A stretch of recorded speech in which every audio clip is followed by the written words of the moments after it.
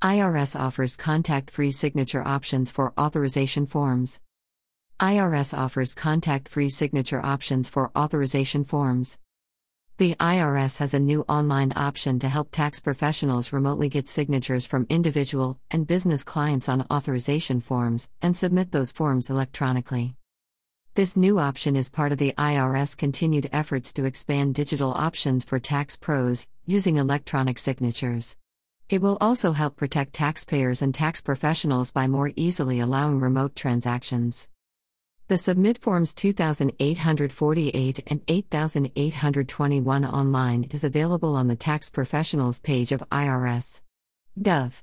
Tax professionals must have a secure access account, including a current username and password, or create an account before submitting an online authorization form.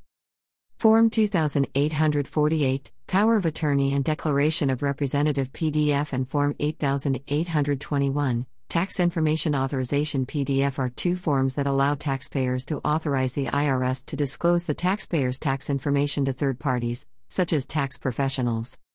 Form 2848 is a taxpayer's written authorization appointing an eligible individual to represent the taxpayer before the IRS, including performing certain acts on the taxpayer's behalf. It also authorizes the representative to receive related confidential tax information of the taxpayer from the IRS.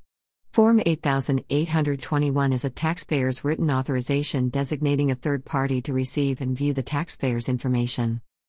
The taxpayer and then the tax professional must sign Form 2848. If the tax professional uses the new online option, the signatures on the forms can be handwritten or electronic. Form 8821 only needs the taxpayer's signature.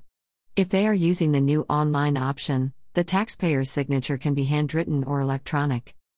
If the tax professional uses the electronic signature option for a new client, they must authenticate their client's identity. For details on this process, see the authentication section in the Online Options Frequently Asked Questions. Tax pros can also use the Submit Forms 2848 and 8821 online to withdraw previous authorizations. However, the new online option can't be used to ask questions or address other issues. Authorization forms can still be mailed or faxed to the IRS. Signatures on mailed or faxed forms must be handwritten. Generally, these forms are recorded on the IRS's centralized authorization file. Authorization forms uploaded through this option will be worked on a first-in, first-out basis along with mailed and faxed forms. Please enable JavaScript in your browser to complete this form.